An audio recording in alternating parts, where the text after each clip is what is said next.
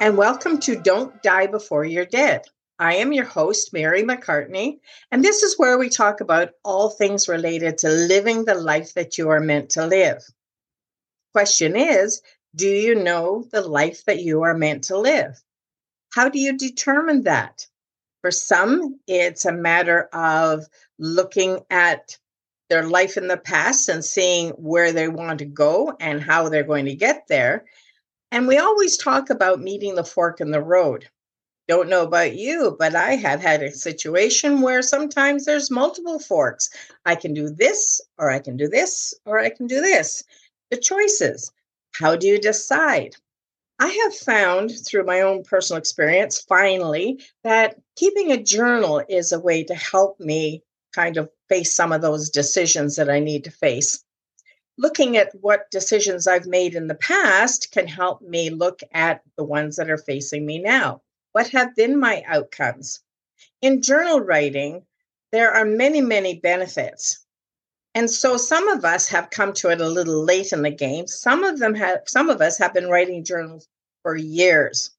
I think a lot of it has to do with the popularity and the understanding of the benefits of journal writing when we were a lot younger. That wasn't so much my case. Never really talked about that. My parents never did that. At least I didn't see them doing that. What they did behind the closed doors before bed, who knows? But there was never any talk when I was growing up about journal writing. It has kind of come into its own as being really an important part of sorting out where we're going, what we're doing. Some people will actually look at, say, at doing their journal on the computer. They will type it all up and they will save it in a file. It's less cluttery, they'll think, than keeping multiple journals around. On the other hand, having studied graphology or handwriting in the past, I learned how important it was to actually write. Now, the cursive writing was the primary objective at the time, where we formulated letters a certain way, how we move from one word to the next, our connections, even our connections letter to letter was important. Whether we actually closed in our letters like O and P, do we actually finish the letter itself? Those people who study, graphology, will do so for two different reasons, at least the ones that I'm familiar with. One will be identity. Is this the same person that wrote this piece that wrote this other piece? A comparison can be made. Are the indicators the same? However, in that process, the indicators they're looking at have a lot to do with characteristics as well. Did you know that even the slant of your writing will indicate whether you're kind of outgoing or whether you're a little bit more reserved? So perhaps you'd be looking at getting a sales position.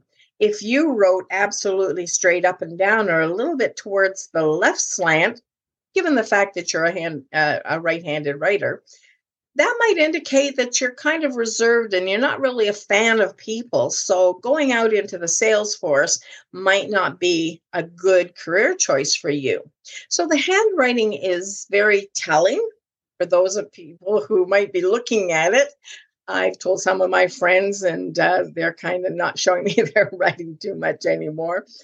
Or when you look at how you write, the experts in graphology will tell us that we can actually develop some different characteristics by our intentional reshaping of how we write. It is really a direct path from our brain. If you think about it, from our head right down our arm to the end of our hand, we are expressing ourselves. And perhaps maybe you didn't realize that you're expressing yourself more how you write as opposed to maybe just saying what it is that you think and feel. That is very beneficial, not just for other people, but for ourselves. We can adapt our learning of our handwriting to the things that we would like to have. So how we write is going to be as important as what we say or how we go about writing. Some of us will have a visual path to our brain. That's the way we think and learn and retain our information through our visual senses, through our eyes. We can see things. And for those of us, I'm very visual. Sometimes when I'm reading a book and I want to go back and find a passage, I can do that because I can remember whether it's on the left-hand side of the page or the right-hand side, and I can kind of flip through. So being visual helps me in that aspect. But I also know that when I go somewhere where there's a lecture and I want to learn something, I need to make notes because that's my primary path to my brain. Now, my husband was an auditory learner. He would learn best through what he hears, and his retention was very good. And sometimes that could cause a bit of a problem because I didn't make notes about what we said to each other, but he would remember what he heard. But auditory people are quite capable of retaining much more through their hearing senses. And then, of course, their third path to the brain is the actual kinesthetic, the actual movement of maybe putting something together, the directions, and doing the actual hands-on, or doing something while you learn. I've been to conferences, major conferences, where we have actually played with what do you call them? Pipe cleaners to make different gadgets, so that we enhance our learning through our actual movement of our hands and whatnot, that our retention would be better. Try it sometimes. You might find that if you really need to remember something, to find something to do with your hands. And that could be unlimited to your imagination, I suppose. My husband and I found that out to be very true with us. We took this long trip and someone had given us a book that they suggested that we could enjoy on our trip. So we decided in some of the boring sections of our road trip that we would take turns reading to one another.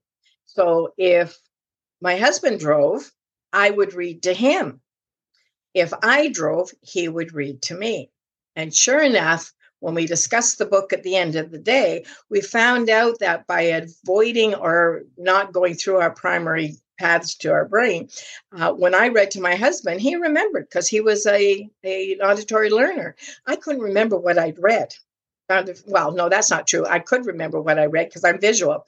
The other way, it messed it up because if he read to me, I'm not auditory and I couldn't remember, but he wasn't visual, so he had a struggle. So we found that by by working with our primary paths, we were able to discern that and learn from it. So how does that help with journal writing? Well, there are many benefits with journal writing, and I'm going to segue off of this, visual auditory process, that what I would suggest is sometimes if you are auditory, but you're writing out a journal, that reading it aloud is going to enhance that or help you retain it. So think about that. How best do you learn? But journals are primarily very visual, but turn them into auditory for yourself. Or you can go back and read them at a later time. I'm not suggesting that you have to read them every time you've written something, but there are a lot of benefits. It helps to organize our thinking. And in doing that, it also helps with our memory. I don't know about you, but sometimes I'm just struggling with my memory these days. I don't know that it's so much an age thing, but primarily it could be. I've always kind of struggled with memory, but by writing things down and having that visual component, it does help with my memory, but it also helps with my organizing my thoughts. I don't just write words. Sometimes I will doodle and do some little pictures to illustrate my thinking. And the components of both of those things, the doodling, the drawing, the words, all come together to help put my thoughts out there. Sometimes we need that, no pun intended, like the arm's length distance, step outside of it in order to get the big picture look at it. So it helps our memory, it helps our concentration, and it helps us to focus. Do you have a tendency to kind of be all over the place? Do you suffer from, what do they call it, shiny object syndrome, or even squirrel? I do. And so by sitting down and journaling, it helps to keep me focused on what it is I'm primarily wanting to think about and any decisions that I might make. Working at like the pros and the cons, if I get to the place where I can actually focus, um, I can find that it also will free up my brain to present some other options. Sometimes we're thinking sort of superficially up here at the top of our heads, whereas the longer we leave it, the more ideas or the more thoughts come. And it's kind of like the ripple effect. You throw a little pebble in and out it goes. Our thinking can be like that as well, that one thought leads to another, leads to another. And by taking the time to separate yourself from the hubbub, the activity that's going on around you. By doing that, you're able to focus entirely on whatever it is you're thinking about at the time, and allow yourself the opportunity to go deeper in your thoughts. You might be surprised at what kind of ideas come forward. You might be surprised to find that you thought you only had two choices, only to find out that perhaps there's another option, the middle of the road kind of one. This is an extreme, that's an extreme, and you might find, here's one right down the middle. Excuse me. So by allowing yourself that deeper thinking, then that embeds the learning as well, the reasoning, the rationale, so that when it comes to a time where you want to explain why you chose to do what you did, why you chose to do what you did do, then you have the opportunity of being able to explain it more fully because you have thought about it that much more fully. It also helps in the sense of a kind of a therapy. Our head, our brain, our thoughts, they're all over the place. And it gets cluttery, and it's like walking in quicksand, it's really, or thick mud. It's hard to kind of put one foot in front of the other because you're bogged down so much. It's a kind of therapy in the sense that you could become your own therapist by writing all your thoughts out. A long time ago, when writing letters was the norm, people would suggest if you had something to say that you could write out this letter, especially if you were angry with somebody, write out this letter and vent and underline and score and do all that sort of stuff. Another part of the handwriting graphology, if you do a lot of caps and underlining and exclamation marks, people feel your tension and your anger. But by writing those letters out, and then sometimes after you purged all of that, then you realized, hey, I feel better. I'm de-stressed. I'm not as angry as I was. I can think more clearly. And then they advised, never send that letter the day you write it, leave a couple of days, or just simply get to the place where maybe you're just going to burn it because you've purged all that out. Writing can be a lot like that too. I would suggest that perhaps just some discretion is needed as far as leaving your journals out and about for other people to read. It's not the same thing as being able just to toss it all out if you've got, years of keeping these journals. However, it gives you an opportunity to lay it out. Lay out your thoughts. Do the back and forth. Become your own devil's advocate, if you will. Play both sides. Am I right? Am I wrong? You might find, as you're thinking more deeply, that different positions present themselves, different perspectives, different points of view. And you might find that however you felt, stress-wise, anxious, anxiety, depression, you might find that through that process that it works its way out of your system. Hopefully, it'll show you the path to take, which fork of the road that you want to be on. Sometimes we hang around with people that aren't necessarily helpful to us, and it might show us that there's a pattern here. When our memory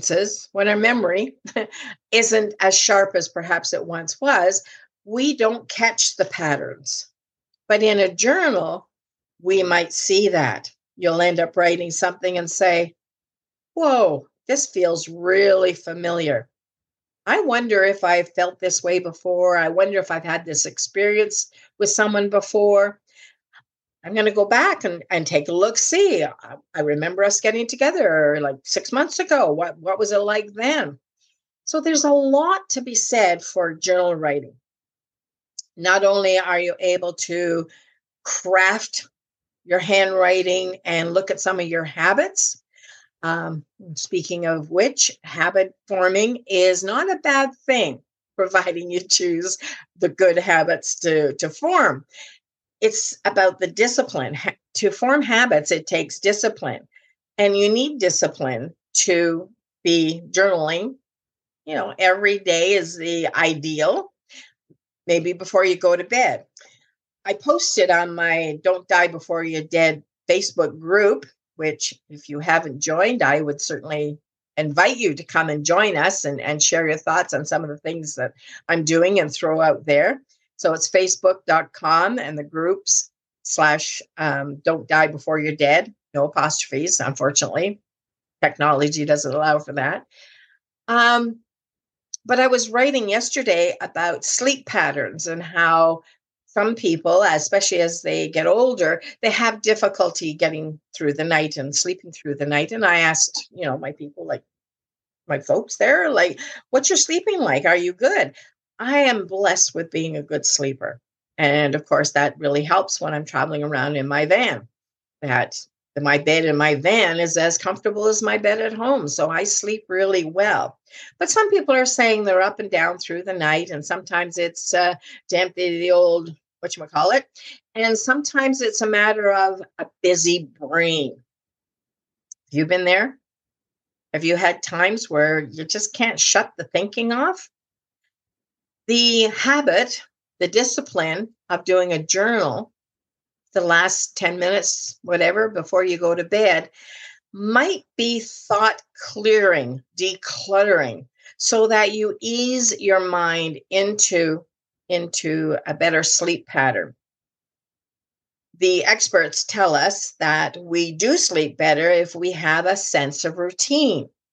Washing our face, brushing our teeth, taking out our contacts, which is what I need to do, and maybe brushing through your hair, and just that whole mindset of getting ready to wind down, get off the screen, whatever that happens to be, TV, laptop, phone, get off the screens for a while. They say that's not really helpful for a good night's sleep. But journal writing, when you get to the place where you're able to purge all of that thinking, all of that clutter in your head, you may find will lead to at least being able to fall asleep much easier. Staying asleep is a different thing, but settling down and starting that sleep process.